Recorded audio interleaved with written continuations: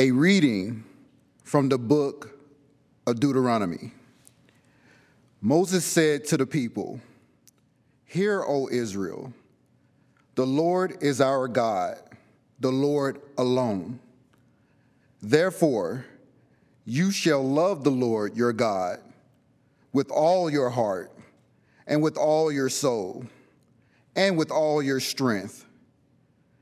Take to heart these words which I enjoin on you today. Drill them into your children. Speak of them at home and abroad, whether you are busy or at rest.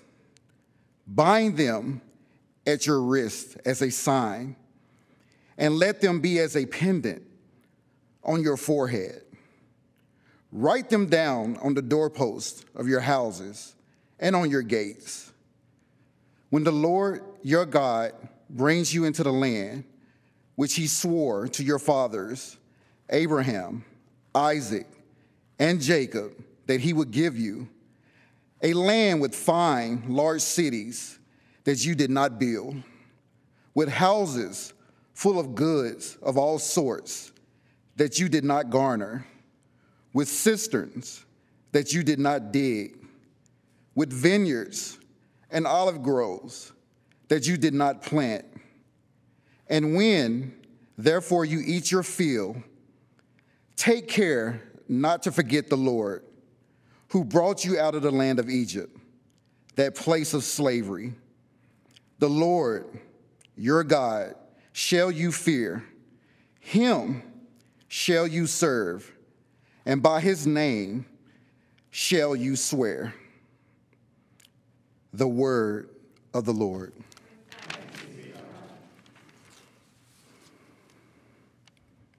I love you, Lord, my strength. I love you, O Lord, my strength.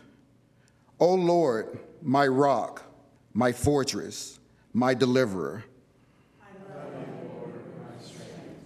My God, my rock of refuge, my shield, the horn of my salvation, my stronghold. Praise be the Lord, I exclaim, and I am safe from my enemies. I love you, Lord, my strength. The Lord live, and blessed be my rock, extolled by my God, my Savior. You who gave great victories to your king and showed kindness to your anointed, to David and his posterity forever. I love you, Lord, my strength.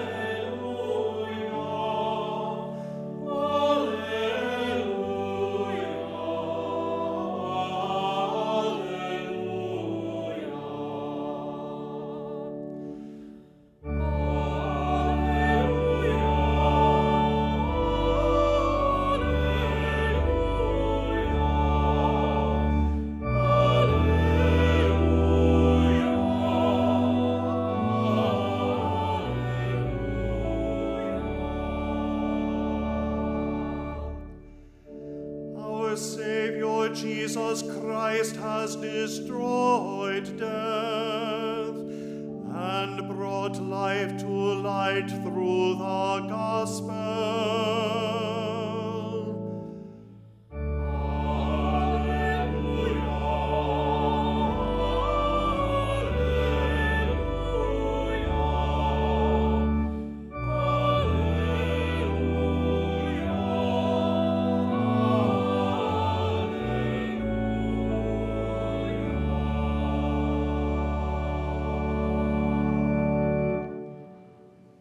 Dominus vobiscum.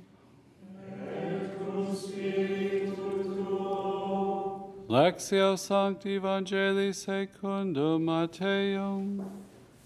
Gloria a te,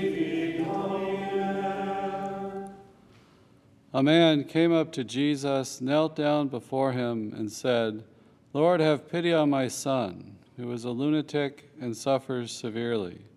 Often he falls into fire and often into water. I brought him to your disciples, but they could not cure him." Jesus said in reply, "O faithless and perverse generation, how long will I be with you?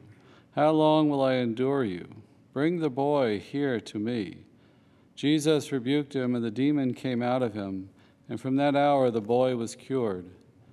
Then the disciples approached Jesus in private and said, "Why could we not drive it out?" He said to them, "Because of your little faith. Amen, I say to you, if you have faith the size of a mustard seed, you will say to this mountain, 'Move from here to there,' and it will move. Nothing will be impossible for you." Verbum Domini.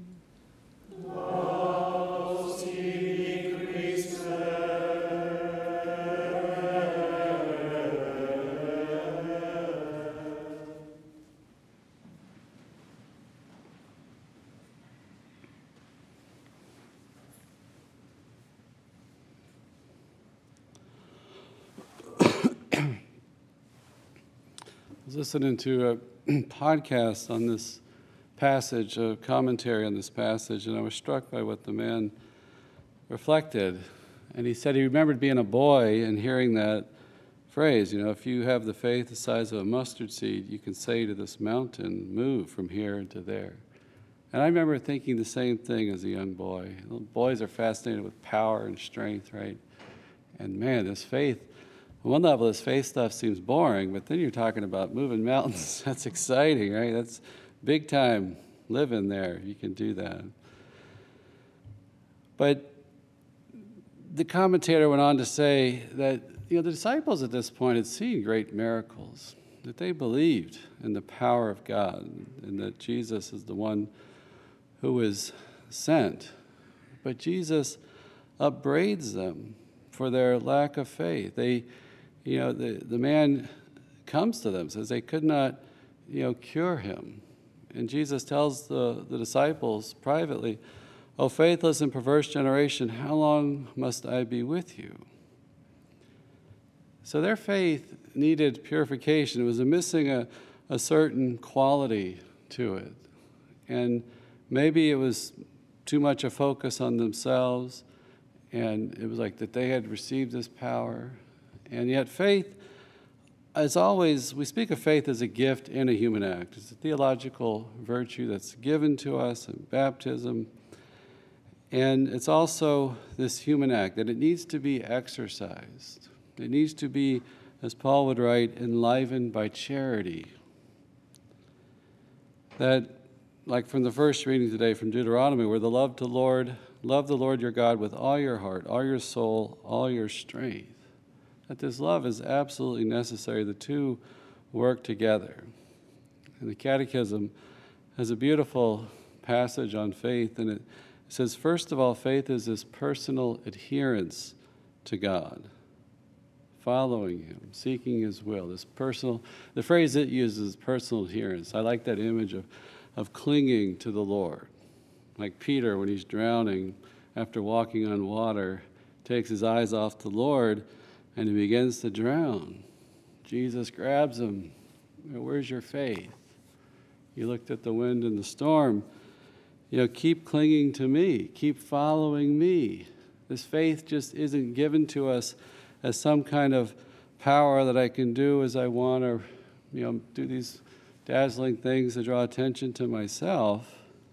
It's got to be enlivened with this conversion, discipleship, following Him, seeking His will. And the Christian knows that if we do this, a new life, a greater life, a grander life opens up for us. A new world, a new vision opens up if we follow the Lord and seek His will. We just returned, all three of us returned from World Youth Day, and I had some powerful experiences there. some good, some bad, right? Some difficulties. But I had a powerful experience visiting this little museum about St. Jacinta. And she's one of the Fatima children, 7 years old, at the time of the apparitions. She died at 9 years old. And the church interprets these apparitions, the approved ones, that they are to instruct us about living the gospel in that particular time especially. Fatima was extraordinary guidance during the most devastating century in human history in terms of loss of life. 2 world wars, the spread of atheistic communism, just untold human suffering, from communistic regimes and the world wars. The church was persecuted, and just great human suffering. So Our Lady comes and gives a peace plan, we could say. Later, I think it was in 1929, she would appear to Lucia, talk about the 5 first Saturdays to practice, as a way of peace, a path to peace in the world and conversion. And Pope Francis made a wonderful reflection. The theme of World Youth Day was she went in haste, right, to visit her cousin Elizabeth. After receiving the good news from Gabriel, she gave her fiat, her belief, and then she made this big journey down to Jerusalem, like 90 miles over the hill country, climbing mountains, so to speak, an arduous journey. And Pope Francis spoke about how Our Lady continues in haste, that there's barely a country in the world that hasn't had some special apparition or visit of Our Lady, that every culture seems like it has a special, Catholic culture has a special devotion to Our Lady under particular titles, that she comes to us in haste as a loving mother. Mothers nurture life. Mothers nurture children. So she gathers us up into her arms. She's the mediatrix of all graces, that she is pouring forth that grace won for us by Christ on the cross. So we visited, Brother John and I, this little museum in Lisbon. It was just across the street from the Basilica of the Estrela, this church dedicated to the Sacred Heart, and the Estrela Gardens there, a little beautiful park as well. And it's now, this little museum is part of a Port Clare Monastery of the Immaculate Heart of Mary. And she stayed there, I think it was 10 days. And she and Francisco, her brother, had contracted the Spanish flu. He would die from it. And Our Lady would ask her if she would willingly suffer more. And she said yes. Lucia would reflect that Jacinta had this deep personal love for our Lord, that there was even a case where she bilocated a guy. Before she died, this guy was lost in the woods, and she appeared to him, guiding him home. Those messages of Fatima was, to pray the rosary every day for peace, and to make sacrifices for sinners, to pray for the conversion of sinners. So while Jacinta was suffering from the Spanish flu, Our Lady came to see us. She told us that she would come to take Francisco, these are her words, to heaven very soon. And she asked me if I still wanted to convert more sinners. I said, yes, I did. This little 9-year-old girl, like this tall. We saw her dress, tiny little girl. Had this big heart, this big love for Our Lady.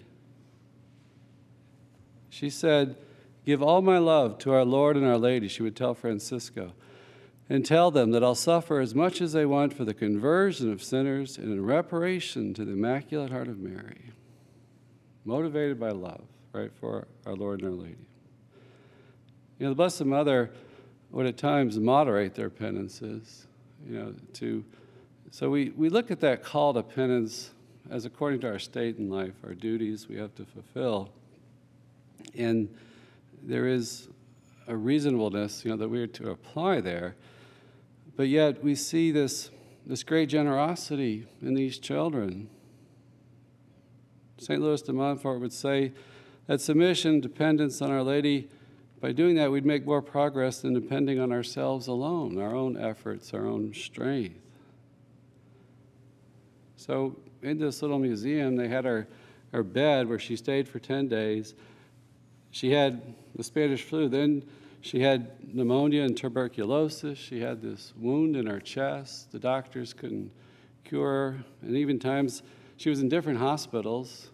And even some treatments seemed successful, but then she would just seem to get sicker.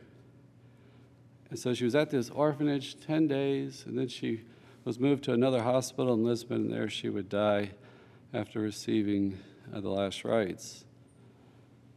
But I guess I was just struck by her love and generosity, that willingness. I've got a picture of Francisco and Jacinta in my office, and she looks dead serious, man. You look at that picture, it's kind of intimidating, right? You can't, man. But something, when you look at it through the lens of her, this young child with love, it seems doable. Not that we could match her penances, but just that we could offer a little bit of our lives up, right? We could offer something up to the Lord and move the ball forward. They also had in the museum her rosary, and that struck me too. I think this saint was one of the greatest rosary prayers in all of history, right? Following our Blessed Mother's request, and just to see her simple rosary there, that such great things were done through that prayer, meditating on the mysteries of our Lord's life with our Lord, with Our Lady. It's the peace plan. It's the way of peace. It's a way of holiness to have this devotion and personal adherence to our Lord, helped by Our Lady as an intercessor, guiding us always to Him. May we be faithful in our vocations and our own personal calling that the Lord has for us.